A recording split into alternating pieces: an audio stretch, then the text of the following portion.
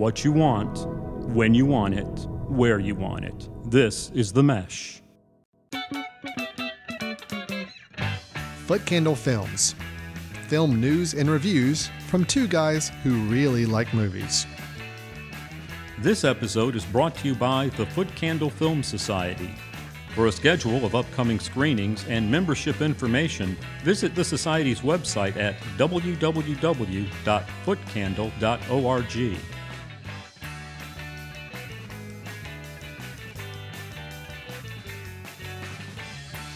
Hello, everyone, and welcome to Foot Candle Films here on the Mesh.tv online podcast network. My name is Alan Jackson. I am a co-founder and co-director of the Foot Candle Film Society and the annual Foot Candle Film Festival. With me, my co-host, for how many episodes running now, Chris? I mean, this has been going on for... We've hit 100 episodes, right? I feel like we have. You and I have never sat down and really counted the episodes. We probably should do that because we probably missed an anniversary or two somewhere in there, like a special episode we should have had. But anyway, no listener sent flowers or chocolate or like some special. No. So I think we kind of have to call attention to it and go backwards and celebrate it after the fact. Sure. Anyway, that voice you just heard, that's Chris Fry. He is also co-director, co-founder of the Foot Candle Film Society and Film Festival. Chris, how you doing? I'm doing good. I'm a little thrown off my game. We usually record this in like the afternoon, but schedules have shifted. So we're recording this like at 8:30 in the morning. So I have my coffee. I have had breakfast. So I think I'll be like somewhat coherent in my thoughts. I actually think this might be better. I think I'm a little more alert, a little more on my game here first thing in the morning. I think as the day drags on, I don't know. Maybe we're going to be smarter talking about these films here in the morning. I don't know. We'll have to wait and see what happens. But let's get right into it and why we get together. You and I get together every couple of weeks to record the show, and that's to talk about movies. Foot Candle Films is our ongoing film review and discussion show here on the Mesh Network. Every time we get together, we have at least one or two films that we will give a review of, discuss it, give our opinions. Then we move on to some other segments where we talk about some different movie news and recommendations we have for you as well. So, Chris, today's show, it's a good one. We got a lot of good stuff to talk about. First up, we'll be reviewing the film Greyhound, which is an Apple TV Plus exclusive starring a Mr. Tom Hanks. And then we'll be moving into a review of the film The Rental, which is directed by Dave Franco, he of the James Franco clan, brother of James Franco, a horror film that also went straight to online that we'll be discussing, The Rental.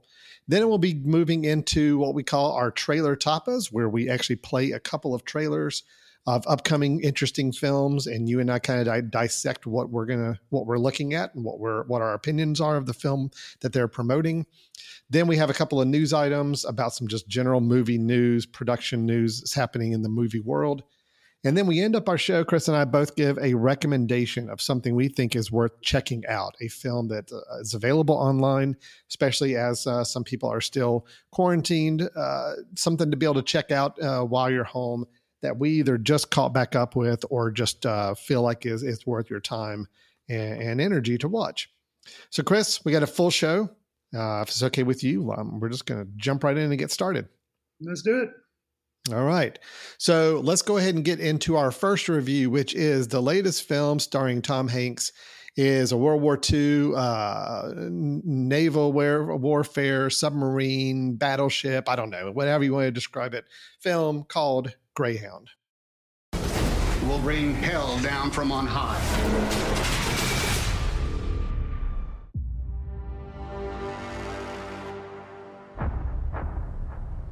Dear Lord, let your holy angel be with me, that the evil foe may have no power over me. Into your hands I commend myself, my body, and soul. Amen.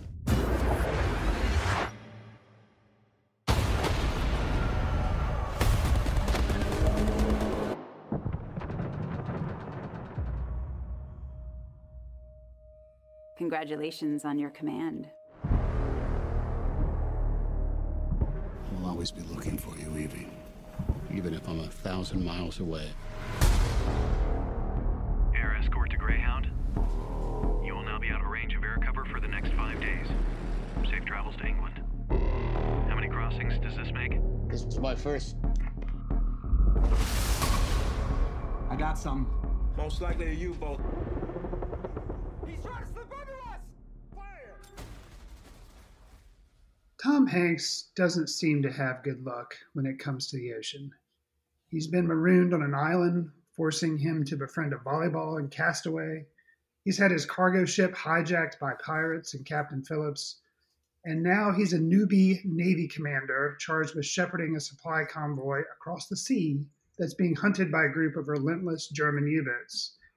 Alan, how did Greyhound, with a screenplay by Hanks, compare to those other dramas? And I guess the obvious question, how does it compare to other World War II films for you? Okay. So I have some very mixed feelings about this film, some very mixed reactions to it. I'll just go ahead and be very, very upfront about this movie. If you watch the trailer for this film, you watch any of the little clips or previews of it, Sure. you pretty much know what you're getting into. Okay. It is exactly what you would predict it to be thinking about this film. Right. It recounts a historical event of trying to help escort a convoy of ships across the ocean. But there is a certain amount of a period of time where they're not going to have any air cover. So of course they're kind of sitting ducks in a way for German U-boats to attack. I mean, it's a perfect setup for a action movie, military action film. And Tom Hanks is an extremely capable captain, commander of the ship in question. But I do feel like the film is basically, do you like submarines? Do you like ships fighting? Do you like Tom Hanks? Do you like Tom Hanks giving out a whole lot of commands and using binoculars a lot? Yes. And do you like the words rudder and bearing and sonar? So if the answer to any of those questions is yes, you're going to find some level of enjoyment out of this film. But I will say, walking away from it, it didn't really stick with me because it's not a film I feel like is really does anything unique, doesn't do anything different. It doesn't do anything interesting. It is very much a 90-minute, here's the story. We're going to throw a whole lot of action scenes at you. And at the end of the day, I walk away from the film saying, I can't really call out a part of the film that I liked, that I thought was really interesting. It all just kind of blurred together into one long dramatic action sequence that seemed repetitive. It seemed very recycled. But again, it looked nice. Tom Hanks is fine in the role. So again, it's passable entertainment. It was on my Apple TV Plus. I didn't have to really pay for it because I get a free subscription for a year. So, sure, why not? Anyway, it's not a very exuberant review here for the film. I just found it to be very pedestrian, very, very straightforward. And it's nothing stuck in my brain after I finished watching the film at all. So Chris, I want to hear your thoughts on it. It sounds like we're pretty much on the same page with this film. I think, the best thing about the film doesn't come as a shock is Tom Hanks. He is of course solid. He does a good job in the role, but the rest of the film, kind of like you're saying, it just seems like very mechanical and doesn't really have a lot to it. I found the spouting off of all the naval lingo, it kind of like, I assume, because I have not been in the Navy, but I assume that it's pretty accurate how they're like giving commands. And I'm sure it is. Yeah. What it ends up doing is you kind of don't know what they're saying. Right. I mean, you do, but you don't. And so you're just kind of like, okay, they're spouting off all these commands again. I don't know what it means, but it's like you need subtitles to understand like, oh, they're saying this, but it kind of gives you a sense of sameness because of course the U-boats or the submarines keep attacking them. So it's like, oh, here we go again. And they start saying all these different commands and you're like, okay. So it just seems like you see the same battle like 5 or 6 times. That's why I said I just didn't feel like anything stood out. Like I can't, what do I say if I tell somebody about this film? I like the part where that submarine attacks the boat. That happens 12 times, in the film. So it just seemed it was very repetitive. And the thing with the lingo, the kind of the shipworthy lingo that's being used, I think it seems incredibly authentic. So I absolutely credit it for that. I love a film when they really work to get the mechanics and the dialogue correct. But they weren't trying to tell the story through words and dialogue. They were just going to throw a lot of words and dialogue that were authentic words and dialogue being used at the time. They're just trying to ratchet it all up with the drama. So in other words, somebody down below says, "Oh, Captain, we've got this. The music and the pacing and Tom Hanks's reaction is what we're supposed to respond to, not the words, which can be a good or bad thing. You don't really know what's going on all the time. You just have to read people's faces and be like, oh, this must be a bad thing because Tom Hanks now looks very worried. So he wasn't worried a few minutes ago. Now he's worried after hearing this piece of information. So this must be a bad thing. And that's kind of how the whole film was. It's just, you just kind of responding to dramatic cues of when the next action sequence was going to happen. And it just felt repetitive, which is a shame because it was only a 90-minute movie, but I still felt like it just kind of kept repeating the same beats. And, there's like maybe a 5 minutes on each end, bookends of like non-action with some level of dramatic development that didn't work. It just, we'll get there. Yeah, it really didn't work. Those scenes, it's almost like I just almost rather they didn't even try to add those elements to it. It's like, if you're just going to make an action film, just jump right into it. Just do it. Well, don't try to couch it with anything else. So I'll kind of second that. Off the straight on the record, I'll say I love Elizabeth Shue. I like her as an actor. I always liked her. She doesn't show up that often. She shows up as kind of one of the front bookends of the film. She's his. They are married. It is his wife, or they're engaged. No. He wanted to propose to her. Okay. And that was like the initial thing. He wanted to take her somewhere and propose to her, and she said, "No, you're getting ready to go off to war, and I let's wait till we can be together." So. Okay, so that setting, and it's like then they just jump to the boats, and then in the boats they flash back to that him seeing her and kind of that moment, and they have a callback at the very end of the film because of they have a little bit of a callback to it.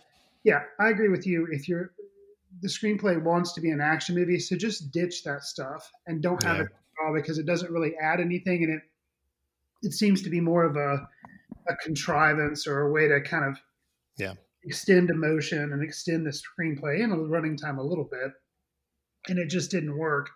I think, and this is, I mentioned kind of in the setup, this is a screenplay by Tom Hanks based on a book, but he did the screenplay.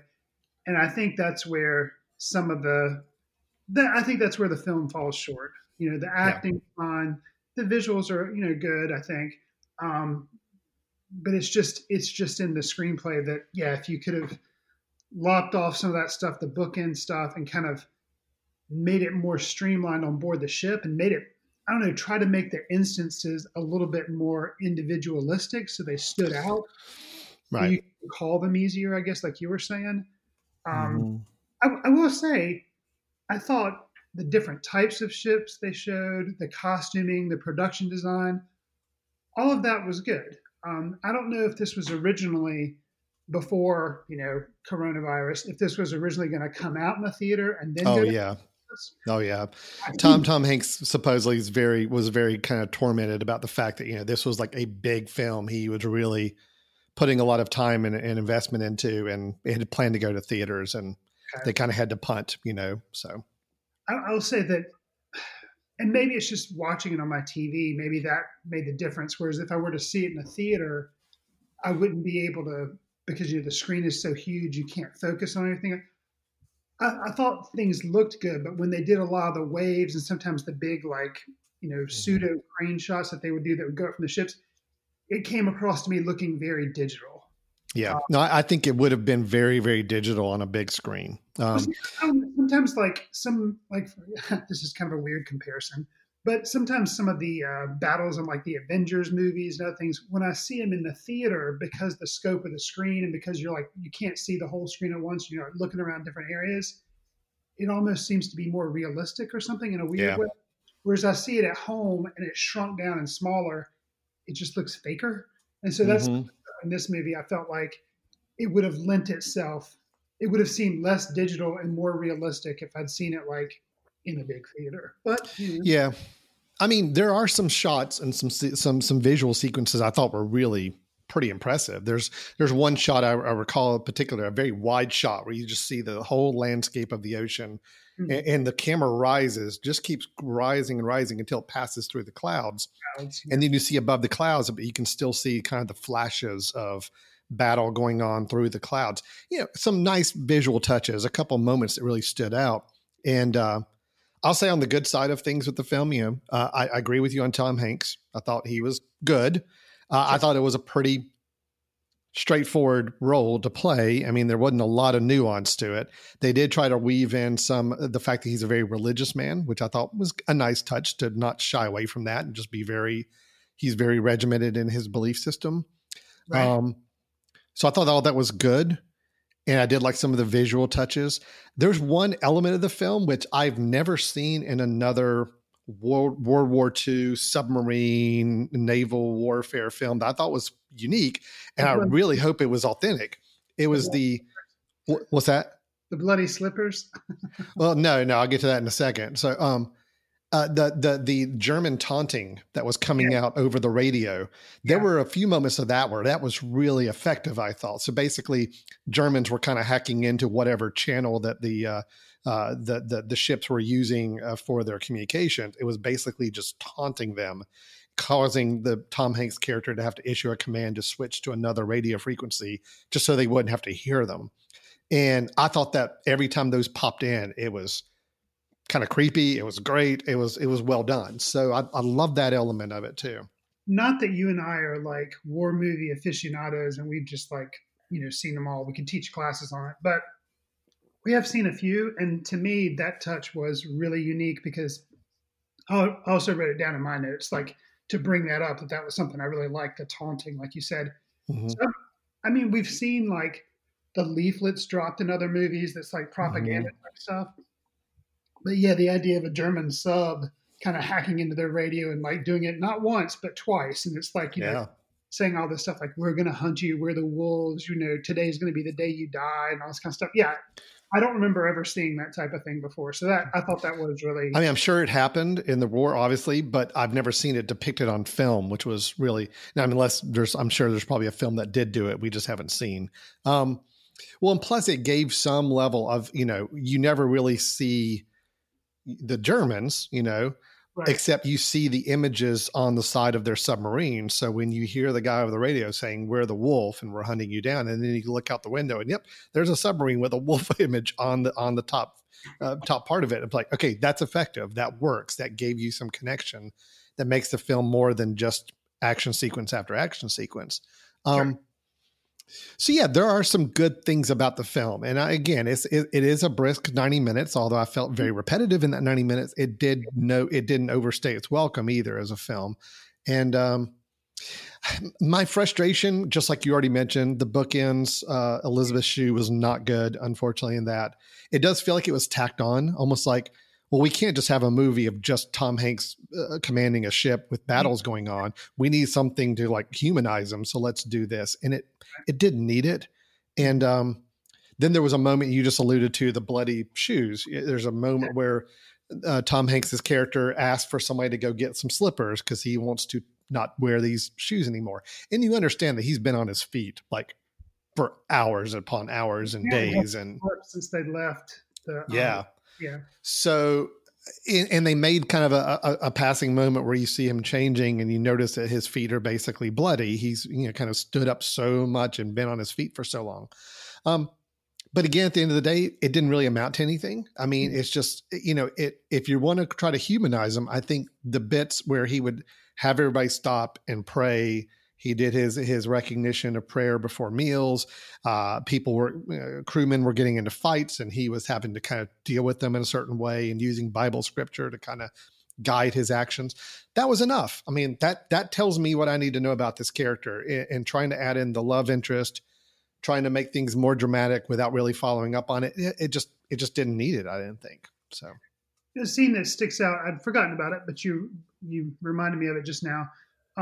Him kind of using scripture at different points was kind of a unique thing to see in a Hollywood film. There's another time where, and this part worked for me. They didn't hit it heavily, but unlike the Elizabeth Shue, like, fiance type thing that was bookended, that didn't work. Several times there's a cook on board. He's African American, and he tries to bring him food. He's like too busy, or maybe his stomach's not. He's just not feeling it, and he doesn't eat. Well, during one attack, that guy dies, and not only does he die, apparently how the ship was hit or whatever, his body is like pretty much just kind of blown apart. Yeah. So they are able to have funerals for them really quick in between like attacks with the submarines. And that scene where they're like putting the bodies in the water and they have them covered up in these sacks, and you see them like raising flags, and you kind of see Tom Hanks through the flags. That was kind of a nice cinematic moment, and him kind of realizing, here's the guy that was trying to help me, and now he's dead.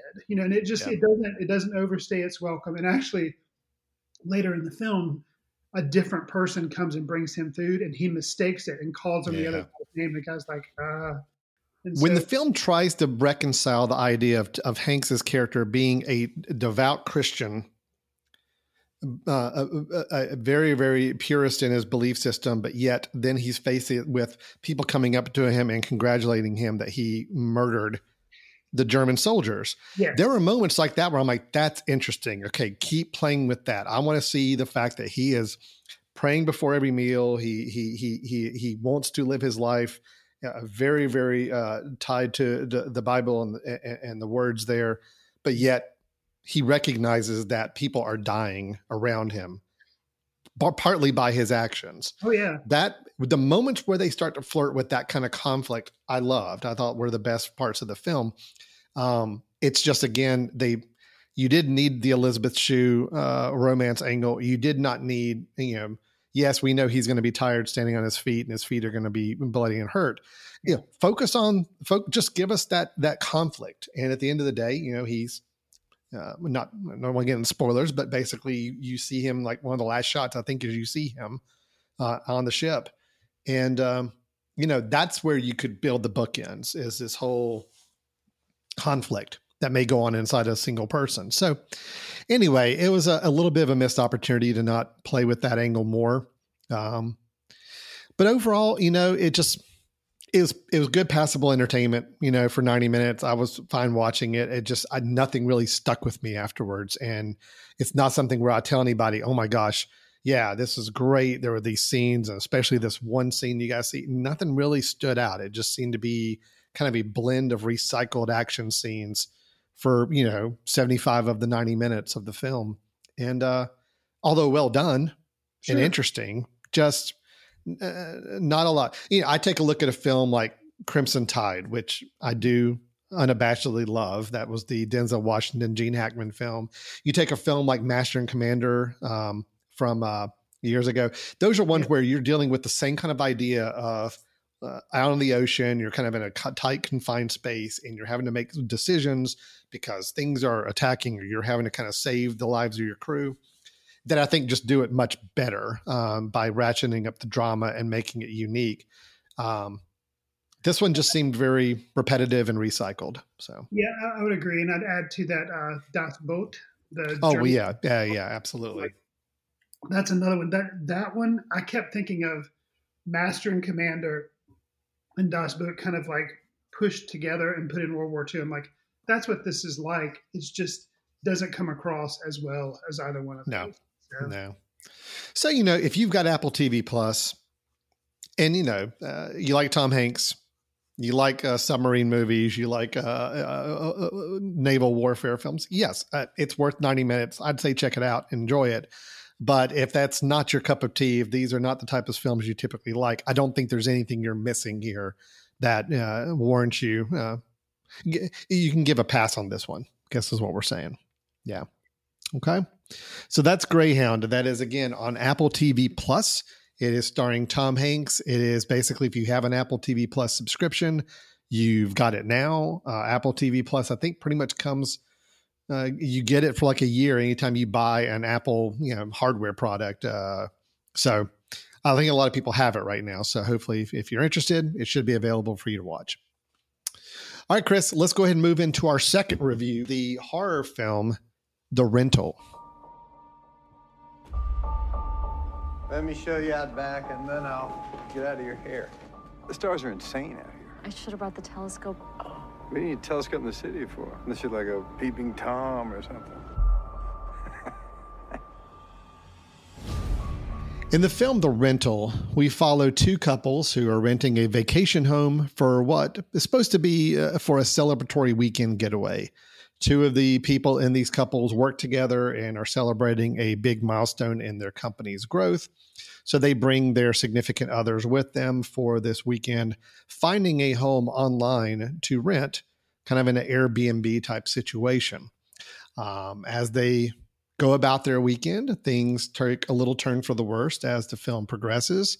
And we are faced with a horror film, a truly horror thriller film from that situation. Now, Chris, what I just described may sound to people, if they've been past podcast listeners, they may be hearing that setup and say, wait a minute, Chris, didn't you and Alan already review this film? Because even just in the last few weeks, it sounds like it, yes, because there was a film we reviewed just a few weeks ago called You Should Have Left, starring Kevin Bacon, where a family finds a place online to rent and goes to stay at this place, kind of an Airbnb type situation there again, and it turns into a horror type thriller film. Okay.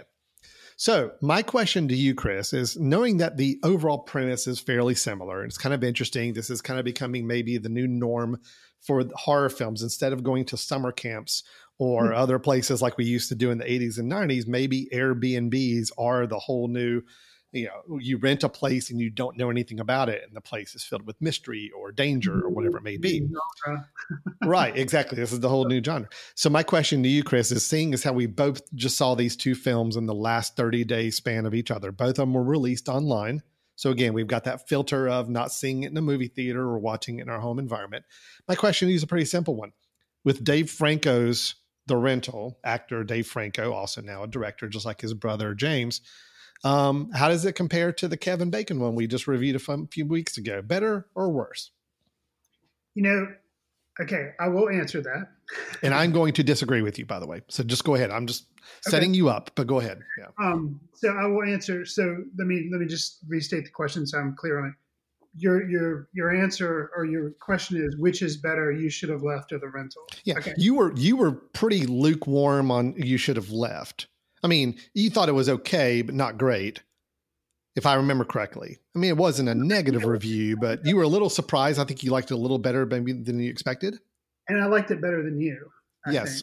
Think. Okay. All right. So let me frame, because I think it's important. Okay.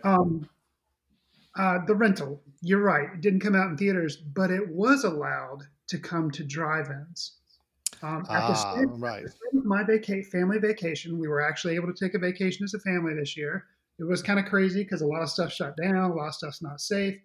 But we made it to my kids, and I believe my wife's. No, she said she went to one when she was like 5. But anyways, took to my kids to their first drive-in movie. They are old enough now, so it was an R-rated film. It was The Rental paired with another movie that came afterwards.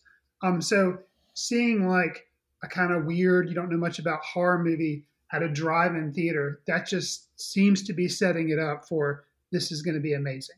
Even if the movie's not, the film, the experience is going to be amazing. Partner that with, keep in mind, I did show my kids the trailer so they knew kind of what we were going to watch. I showed it to my wife. Keep in mind, after we did the drive-in, our vacation consisted of staying at 2 different Airbnbs. That's awesome.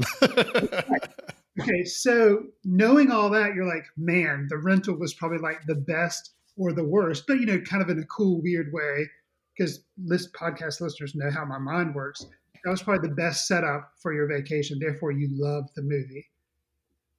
This movie had potential, but my daughter leaned over to me about 30 minutes in. She's like, "This is boring. This is so typical. Nothing is happening. It's not really interesting. There's nothing going on." It's a shorter movie too. I don't remember the runtime. Is it like 90 minutes maybe? Yeah, if Yeah, that. It's hour 28. Yeah, so yeah. 88 minutes is pretty short.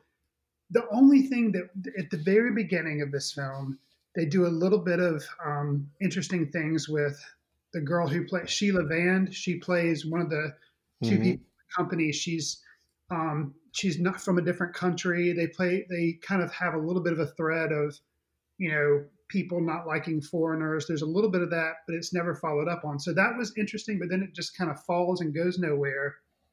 And then towards the end of the film, you have a little bit of a kind of a gotcha moment where the person you thought was going to be an antagonist isn't. And then literally over the credits, some things that happened right before the credits, like the last 5 minutes, you're like, okay, that's kind of a cool touch, but that's not enough for me to say that I really like this film. It comes across as, and one of the guy who helped Franco write the script, Joe Swanberg, he comes from that whole movement of mumblecore, the Duplass brothers, and kind of these improvised, usually they're comedies or drama comedies. But I could see how the script is just very loose and there's not a whole lot to it. It's like, I saw the movie critic David Ehrlich say that The Rental is a slow burn slasher movie that aspires to do for Airbnbs what Psycho did for motels. And that seems like a really interesting, you're like, oh, okay. And it just barely does that.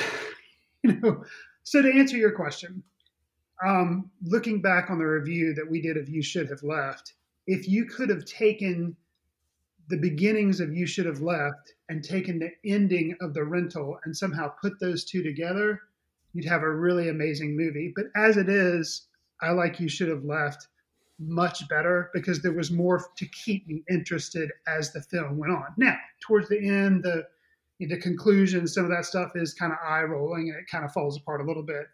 But it kept me interested. I mean, some of the cinematography and some of that stuff in You Should Have Left was much more interesting than anything going on in The Rental. So that was a long-winded diatribe on which I thought was better, You Should Have Left or The Rental. Alan, what are your And as I precluded, I am disagreeing with you. Okay. I really liked The Rental, and I don't know, Chris, if maybe you set my expectations low because you saw it before I did, and you came in and kind of gave me enough of a nonverbal cue to know where you stood with this film. And I know you after all these years long enough. I know those cues, so I could tell if you were digging the film or not. And I think that caused me to go into watching it with lower expectations, but I really did enjoy it. Okay. The first 45 minutes, are slow, but I felt like it was a really well done slow burn. I actually was kind of engaged in what's going on with these four characters. I felt like they were 45 minutes of a slow burn, though. I mean, that's half the film, and there's just nothing unique going on. It's just people talking and couples kind of, having romantic tension, or it just wasn't enough. But you're saying it was enough for you. It absolutely. My wife and I both watched it together. We both walked away saying, yeah, we really, really enjoyed that. Wow. I think the reason I liked it better than the Kevin Bacon film is the Kevin Bacon film had such a great premise and setup, and things really got off to a good start. I felt like they were just kind of making things up as they went along, as they went later in the film. It was using a lot of, sometimes it was some digital effects. Sometimes it was other things just to try to throw you off. The Rental's very much the opposite on the horror spectrum. It's very much look, there's no trickery here. There's no, digital effects. There's nothing. It's truly like, this is it. If you look back at the original Halloween, John Carpenter Halloween, okay, it's very similar. The John Carpenter Halloween, the first 30 minutes, I don't think really anything really happens. It's all Jamie Lee Curtis. You follow the other kids, the family. And then when Michael Myers gets involved, that's when, things start going bad. I'll say the Rental takes more of its time and is a slower burn than even that film. But I got to get to the point where, by the end of the film, I think there's several key moments that last 15, 20 minutes I thought were really well done. I thought they were scary. I thought it was intense. I thought The assailant we have, the couple of times we're able to see what's happening were really well done. There's a sequence out in the woods with a mobile phone light that I thought was actually generally pretty kind of frightening. And, so it worked for me. I liked it a lot. Now, granted, Chris, you watched it in a drive-in theater with which I know drive-in theaters, I know the projectors are typically not as bright. When you have a dark scene in a film, they're a little harder to see in a drive-in than you would if you were in your home TV set. This is a very dark movie, so I do think probably some enjoyment of it might be lessened by not watching it in a very clear vision of the whole film. Because I'm even thinking there's one scene, Chris, where if it was a dark screen, I don't think it would have worked. It's actually the very first time we kind of see we kind of see the assailant involved, but they're in a very, very shadowy background spot. So again, if you're in a dark drive-in screen, man, that could be really, really tough to appreciate and see. So I'm not going to say it's a perfect movie. It had some really clunky exposition early on. There are a few scenes where Dan Stevens and Allison Brie playing a couple kind of basically say, well, remember, my brother had this happen and this happened and this happened. In other words, cluing us into that character in a very unnatural conversation that people would not just have if they've known each other for a really long time. So I that was giving me a little bit of eye rolls early on. I felt like there was some clunky exposition, but once things started rolling with the film, I was actually digging it. So I liked it quite a bit more than you should have left. And kind of surprised how much I liked it. So yeah. Something about the acting and the casting seemed off to me. Dan Stevens was good. Allison Brie, which I normally like and stuff. Maybe it was just the chemistry between her and Dan Stevens and the fact Dave Franco is her husband. So maybe he was directing the movie and maybe that was what made it odd for her. But Allison Brie, I didn't feel like worked. Jeremy Allen White, who was, one of the four people too. I didn't feel like it was really working for him. Dan Stevens and Sheila Vann, though, I thought she was good. And I wish Sheila Vann would have been given more to do. I liked her in A Girl Walks Home Alone at Night, which was one of the first things I'd seen her in, where it's like a vampire movie, black and white. It's kind of cool. But yeah, I expected more. And the opening had some moments. And then, like you're saying, the last 10, 15 minutes maybe.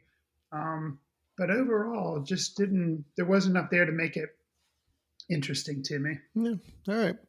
It built really well for me. Again, I was engaged. Hey, look, I'm the guy that I watch films a lot of times, unfortunately, later at night. And if they don't grab me in the first 15, 20 minutes, I'm normally dozing off and having to go back and rewatch parts of it later to catch up. This one wasn't the case. I was kind of into it and I was kind of eager to see.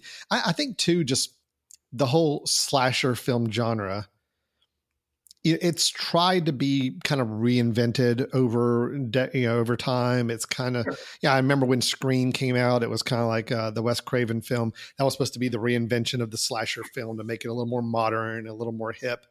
And, and that worked for a little while, but I still feel like the idea of a slasher film, the formula is pretty similar. And I'm going to say, yeah, it was pretty similar here too. I mean, it was four people going off to a place where they're kind of disconnected from the rest of the world. And you find out there's some things going on between the four of them that are causing some situations to be amplified. But to me, again, it was modernizing the idea, the concept of the rental property. You mentioned the ending credits, which I thought was kind of an interesting choice in the film, and that once you understand or get a sense of who's responsible, what's happening and why, the ending credits are basically showing you this person continuing their work, I guess, in a way. And I liked it. I mean, again, I thought,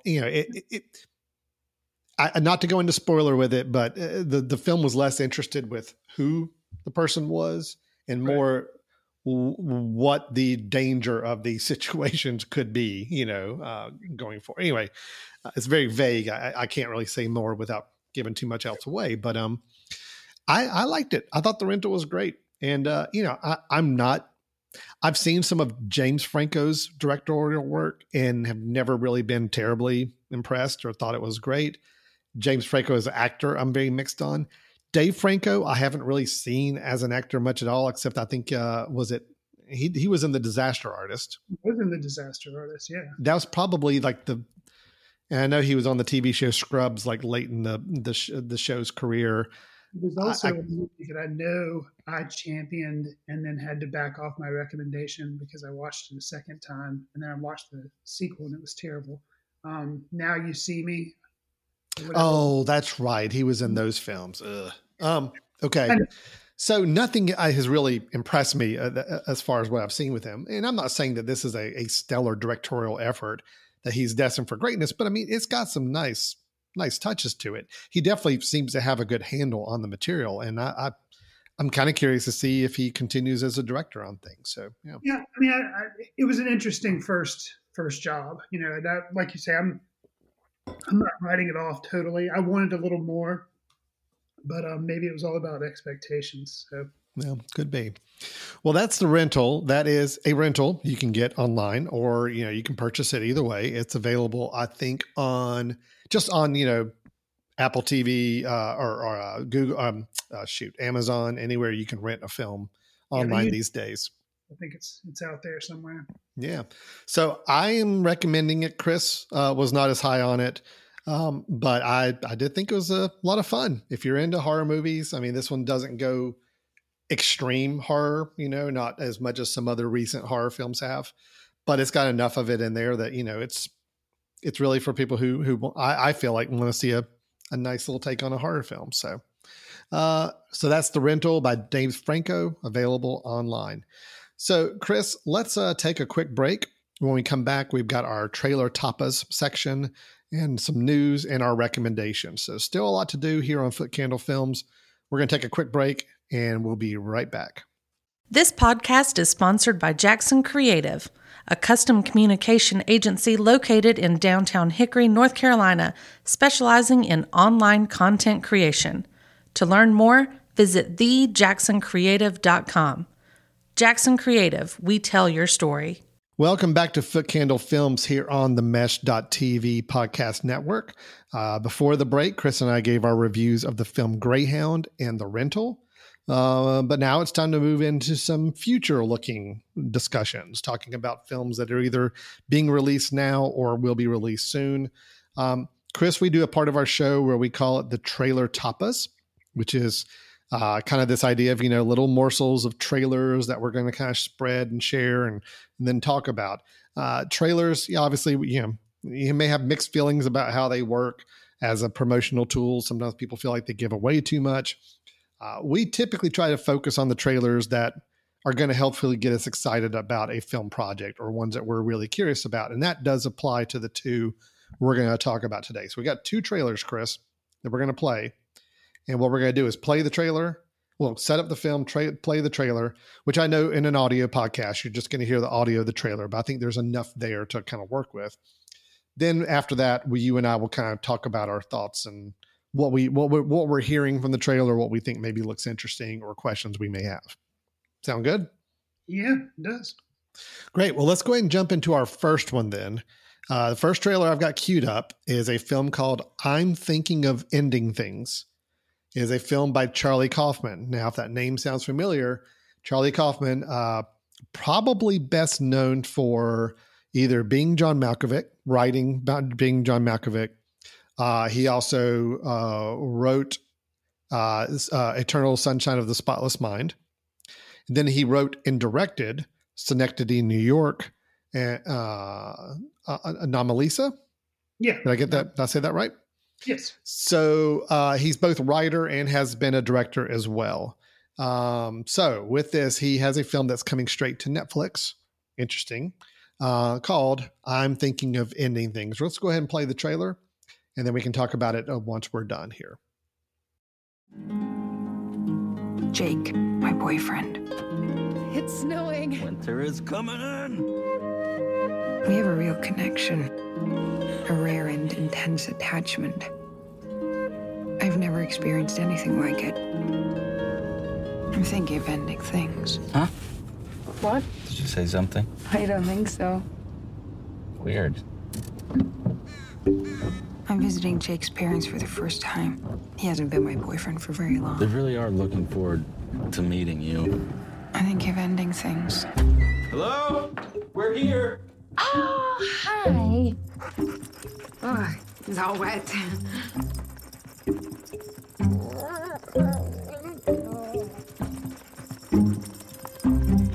Here they come. Oh, Jake has told us so much about you. He's told me so much about both of you, too. And you came anyway? Jake tells me you're studying quantum psychics. Physics. Really? But there's just something profoundly wrong here. Are you okay? Yeah. I think of ending things. I am so glad Jake has found someone.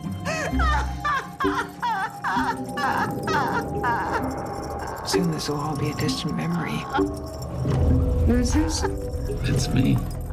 No, it was me. I tell you, I would misplace my own head if it wasn't screwed onto my own head. I feel like I was seeing them as they were.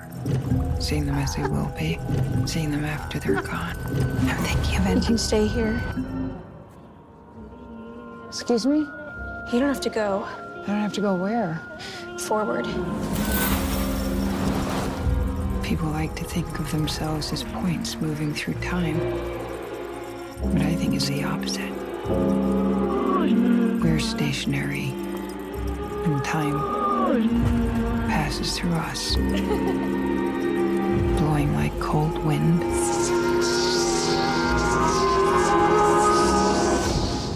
Maybe this is how it was always going to end.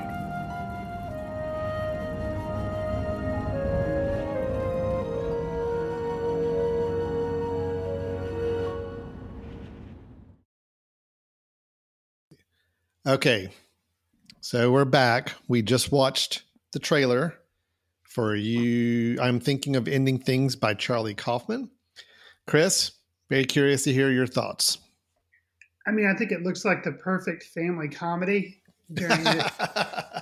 Yeah, gather the kids around. Let's watch a Charlie Kaufman film. Perfect. No, I think that is my reservation about it, actually, is that, it's Charlie Kaufman. So it's going to be very personal, very incisive, and probably also very dark. But, very kind of bleak in its outlook because, Anomalisa was was pretty much that.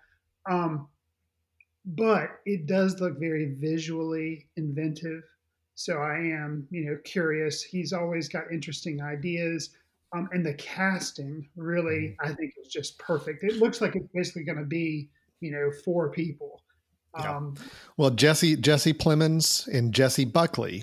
I'm sure that never got confusing on set. So Jesse and Jesse. Jesse Buckley, who we saw in Wild Rose. Yes, which I liked. And you were a little... I was a little mixed on it, but I mean, she was good regardless. Jesse Plemons, I like quite a bit. I think he's great. And then Toni Collette looks like she goes through quite a bit of transformations in the film as well. So, I'm very excited about this film. It looks like it's hinting at family drama, possibly time travel. I don't know. I mean, it's hard to say with his films, with Charlie Kaufman's films, but I'm intrigued. I think it looks really interesting.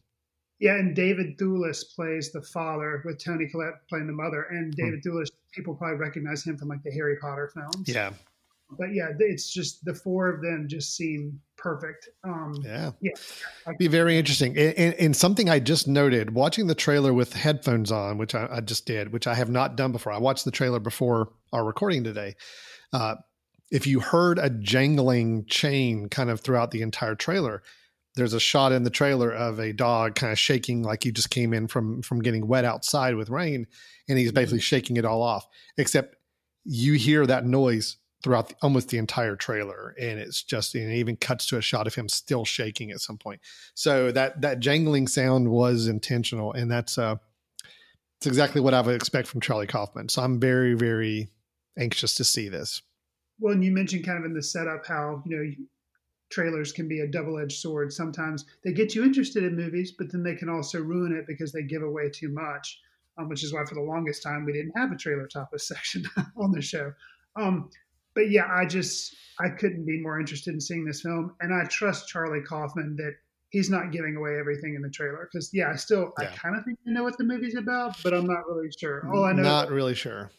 So yeah, not great. I agree. I'm very, very curious. This one is coming to Netflix directly on September 4th, so we don't have very long to wait to see that. So I'm excited. That's the kind of film that, if we got to be watching movies at home for the foreseeable future, this is the kind of film to drop for me, and let's see what happens. So, all right, and let's move on to our second trailer of the trailer topic section. This is a film called An American Pickle. It is starring Mr. Seth Rogen, directed by Brandon Trost, and it is one that's coming directly to HBO Max, which is their online subscription service. So we're going to go ahead and play the trailer now for An American Pickle.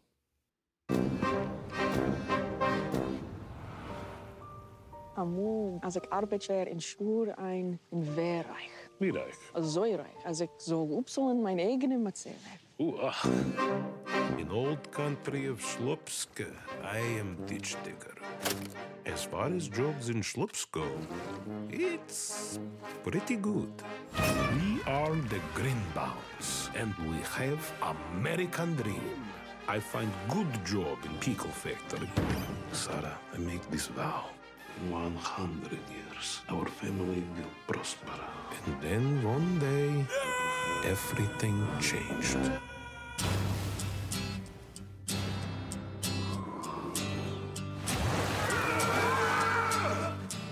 It's been 100 years. The pickle brine preserved him perfectly. You're too old to lose it. The world has changed. Everyone I know is gone. We were able to track down a great-grandson. Greenbaum? Greenbaum?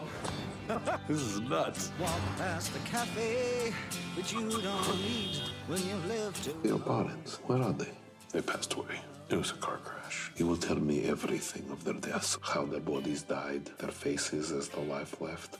We will bond over our pain. Mm-hmm. Oh no, love, you're not alone. I understand why you're a religious person, but I'm not. How do you grieve for dead parents? Doing okay. I have an idea. They start big whole business. That's a very stupid idea, Herschel. You have no wife, no children, no friends, no job. You need help. I'm fine. You're not alone. We will become success. Wow. Ooh, very pungent. Yeah, that's straight from the devil. We will finally make their parents proud. Don't talk about my parents. You never met them. You have captivated the hearts of the entire world. Probably not best case scenario for what the family's become. In old country, we have saying. I'm sure this has aged well. If man does not throw punch, it is because this man secretly had polio arm. Do something, Ben.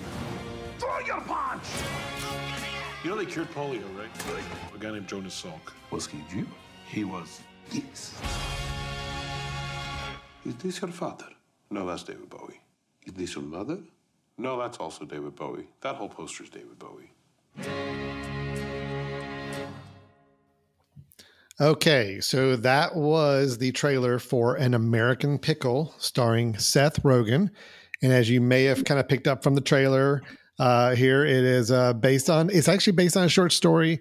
Seth Rogen as Herschel Greenbaum, a struggling laborer who immigrates to America in 1920, but then when working at a pickle factory, gets brined for 100 years, only to be reawakened and meeting up with his, I guess, great-grandson? Yeah, great-grandson Ben, also played by Seth Rogen, in case you heard his voice quite a bit throughout the entire trailer. So, Chris, thoughts on what you saw with this trailer? Any interest on your end?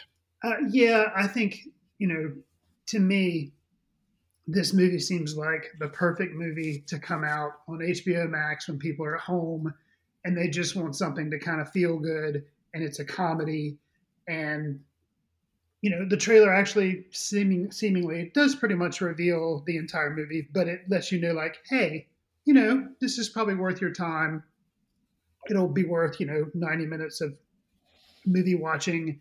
It'll be funny. It'll make you laugh. It'll make you cry, possibly.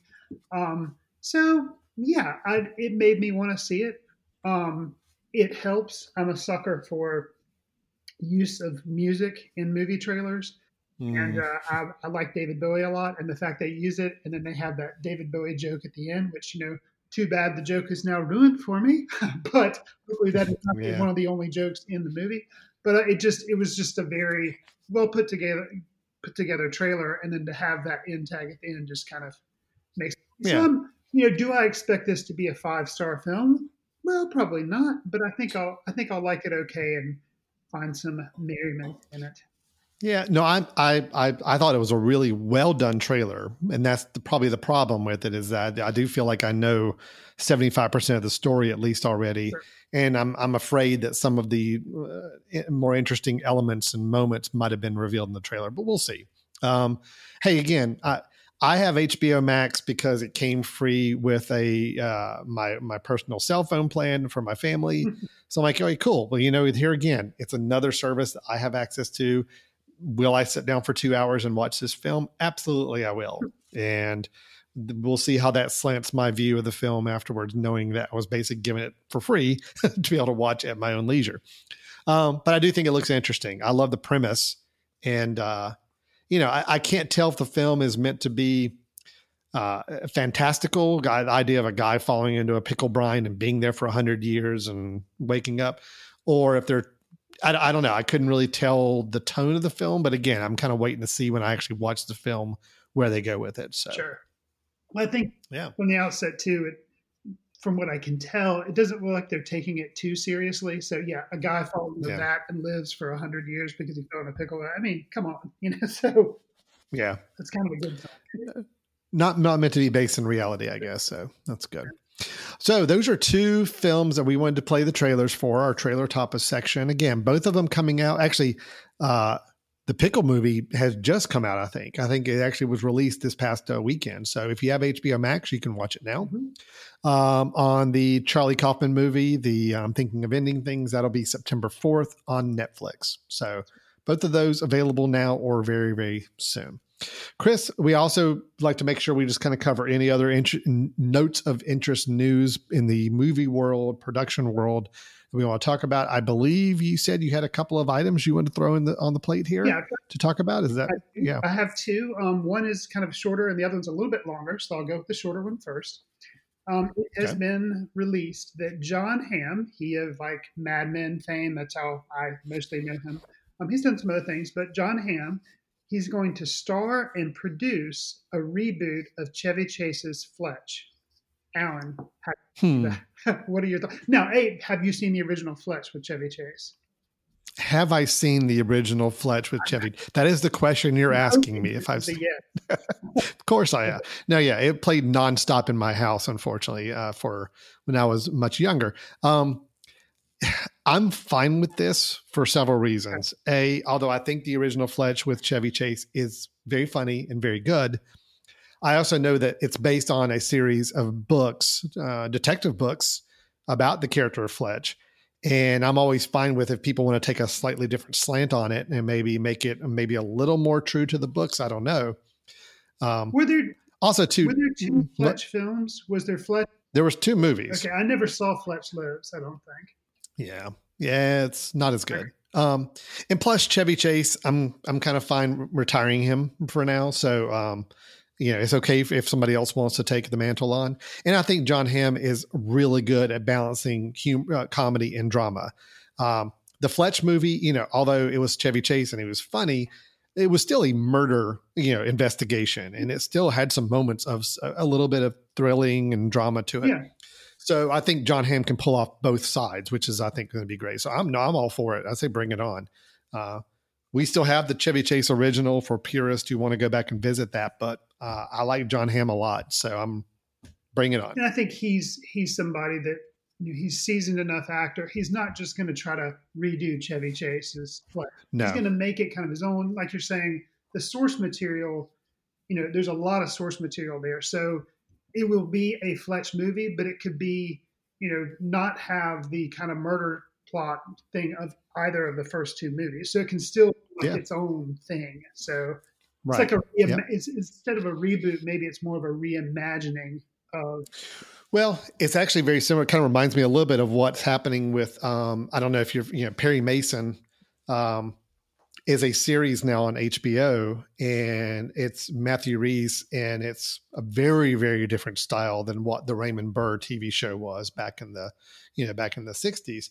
So again, it's this idea of you're taking a character that's kind of rooted in some other source material and just having a little bit of a different slant on it or a different approach and a lot of stories and source material to work with.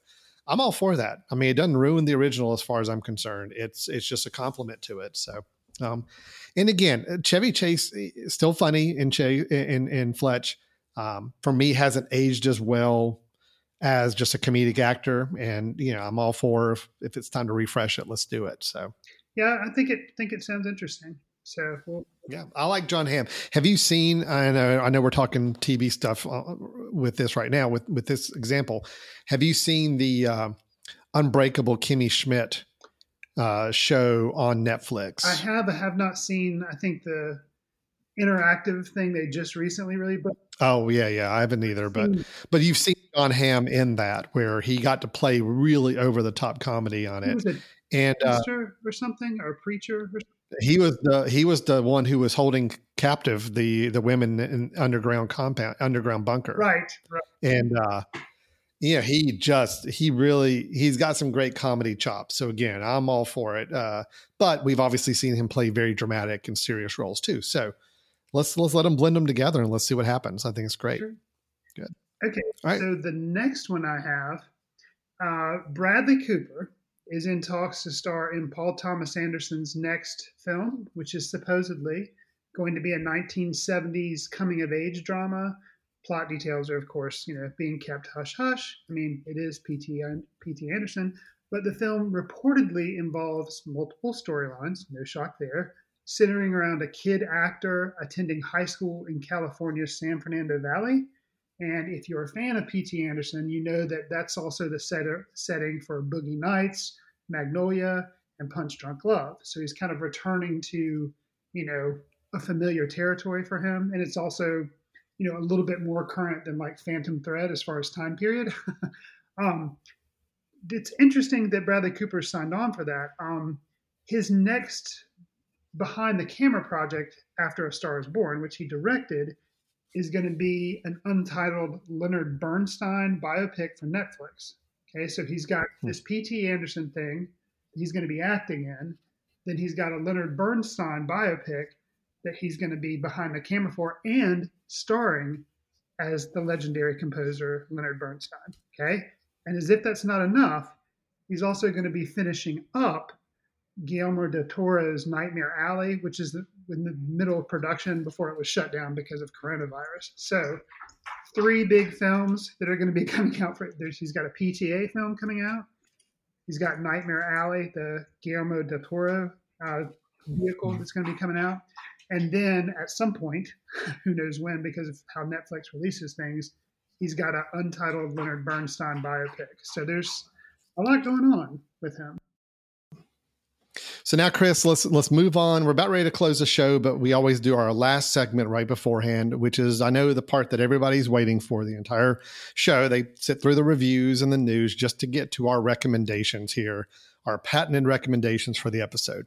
This is where you and I both recommend a film that we either just recently caught back up with, got to see for the first time, or just something we feel like is worth bringing up as a recommendation of a film we think people ought to check out, especially if you're home a lot more these days and looking for some different forms of entertainment. Not a lot of new movies come out in the theater. So we're here to help you out with that. So Chris, what do you have for us today as a recommendation of a film for someone to check out? So I finally caught up with a film from 2018 called Border, and Border. And I'll read the description. When a border guard with a sixth sense for identifying smugglers encounters the first person she cannot prove is guilty, she is forced to confront terrifying revelations about herself and humankind. This film was nominated for the Best Foreign Language Film in 2019 for the 91st Academy Awards. It had a really interesting, they showed little clips of the films, obviously, and this one had a really interesting look to it, and it looked really odd. And I was like, wonder what that is. But it never really, I never saw it. It was a foreign film, obviously, so I never really saw it come to American theaters, and it just kind of passed under the radar. I'd totally forgotten about it, but it popped up on Hulu, and I was like, "Oh, there's that film." And so I watched it, and I really, really liked it. I will say it is very bizarre. It's not going to be everybody's cup of tea. Not a family film, but disturbing imagery in it too. So that's just something to kind of be aware of. But I really liked it. It's one of those films where you just really have no idea what you're getting into. And if you haven't seen a trailer for it, but this sounds like something you might like, don't watch a trailer. Just go into the film cold. Border. Border. Yep. Is it American film? Is it from another country? No, it's Sweden, because it was best foreign language film. So it does. Right, yeah, you mentioned that. Okay. So yeah, it's I think it's like Sweden's film or something. Sweden was Sweden's film. So for the Academy Awards that year, but it's good. It's really good, and just it's unlike anything that I've ever seen before. Like, it's totally unique. If you get tired of, I feel like all these films are the same, or this definitely is something that you've never seen before. So that's a 2018 film, you said, right? Right, and because of, I guess, it did get released here in 2019, so it was eligible for that year's Academy Awards. It didn't win. I can't remember what it lost to right off the top of my head. But interesting. It has been added to my watch list, and it's a Chris Fry 5-star Letterboxd review. My goodness, this is all right. Well, now you have piqued my interest. I will be queuing that up to watch very, very soon here. So, Border. Okay. So mine not as unique, not as interesting, but for whatever reason, I don't know why. Been home, obviously, a little more between my office and the house. It's pretty much my two spots where I'm spending most of my time now. And I don't know why this film popped back in my head, but I had a hankering one night to say, you know what? I want to watch this film again, because I remember really liking it back when it first came out. And I'm just curious to see if it holds up. I'm always curious to see if kind of pivotal, like especially big action movies from back in the day still hold up as a really good film or not. Something that I remember seeing several times in the movie theater. And I was just curious. So, and luckily one of my boys said, hey, I want to watch that with you too. So we ended up watching it together. And it was the movie Speed with Keanu Reeves. This is 1994, Keanu Reeves, Sandra Bullock, and Dennis Hopper. I loved... Be confused with Speed 2, the boat that couldn't stop. Oh, no. We don't talk about Speed 2 in our house. Okay. Speed is the only Speed that was made. But it was a matter of, I do love this movie when it came out. It wasn't quite Die Hard level, but it was wow, they did something really interesting and cool and different with an action movie. Now, we see action movies from 1994 onward, and they all look like either Die Hard or Speed or anybody else. So you have to remember, back in 94, not only Keanu Reeves was not a patented action star quite yet. I think he had done just Point Break, and that's it. But he had not carried a full movie by himself as an action star. And then you'd had Die Hard come out just a few years before, kind of doing the same kind of thing with Bruce Willis. These movies were really kind of setting a different tone for action movies, and I think we forget that. But Jean Devant, directing Speed, I did watch it again. I was really amazed at how well it held up, not only in being a thrilling action movie, but I forgot the fact that it actually kind of had three parts of the movie. The bus thing about, not letting the bus slow down below 55 miles per hour. There's a lot of jokes that come out of that. In pop culture, we've heard people reference this for 20 years now. But at the time, it was kind of an interesting concept. In the film itself, that's not even the whole film. There's actually two other action set pieces before and after that kind of make up three parts of the film that kind of caught me by surprise when I went back to revisit it. Dennis Hopper, it's completely hamming it up. Back when it was cool in 94 to do your villains in an action movie to be super handballs, now it doesn't work as well. It's a little annoying, and it's not very nuanced. It's just not a good performance anymore. And Keanu Reeves, he's playing the tough guy, cool guy, action star. But for whatever reason, he pulls it off. I don't know. Even with the lines he's given that are very cliche lines, he still makes them work. So not everything holds up completely, but I was still really impressed with how good an action movie this is, especially when thinking about it in the time it came out. So I'm recommending Speed, Jean de Bont's film starring Keanu Reeves from 1994. If you haven't seen it and you like action movies, or maybe you saw it 20 some years ago and haven't seen it since, it is worth checking out again. I think it's a fun ride. You see what I did there? Saying it was a fun ride. I didn't even have that written down, Chris. That just came out naturally.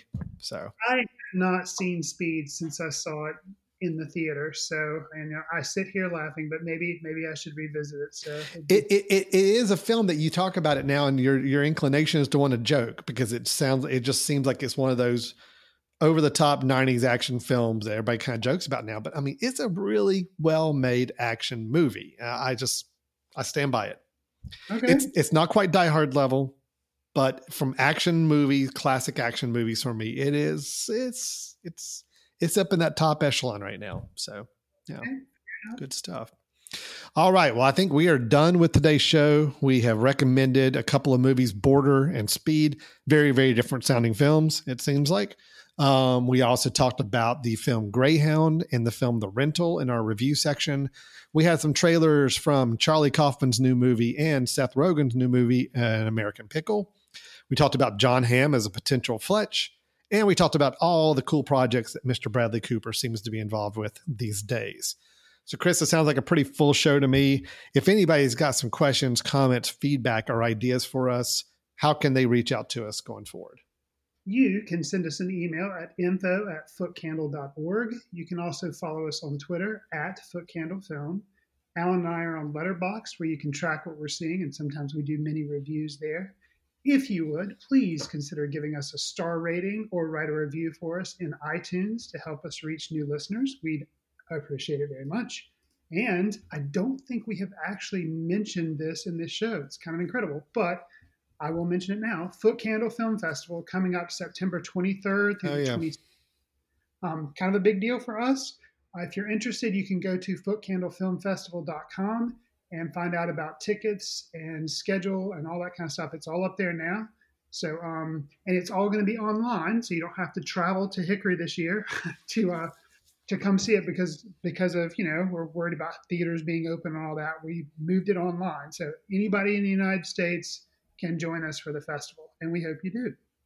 Yeah, it's going to be a very interesting year for us to do everything online, but that is the good news. If we have to take some good news out of the situation we're in, is that now anybody can join us for the festival and watch any of the films. And we will have live Q&A sessions after many of the films as well that people can join in and hear the discussions about the films that we show. So it should be a lot of fun. That's great. Footcandlefilmfestival.com, just like Chris said.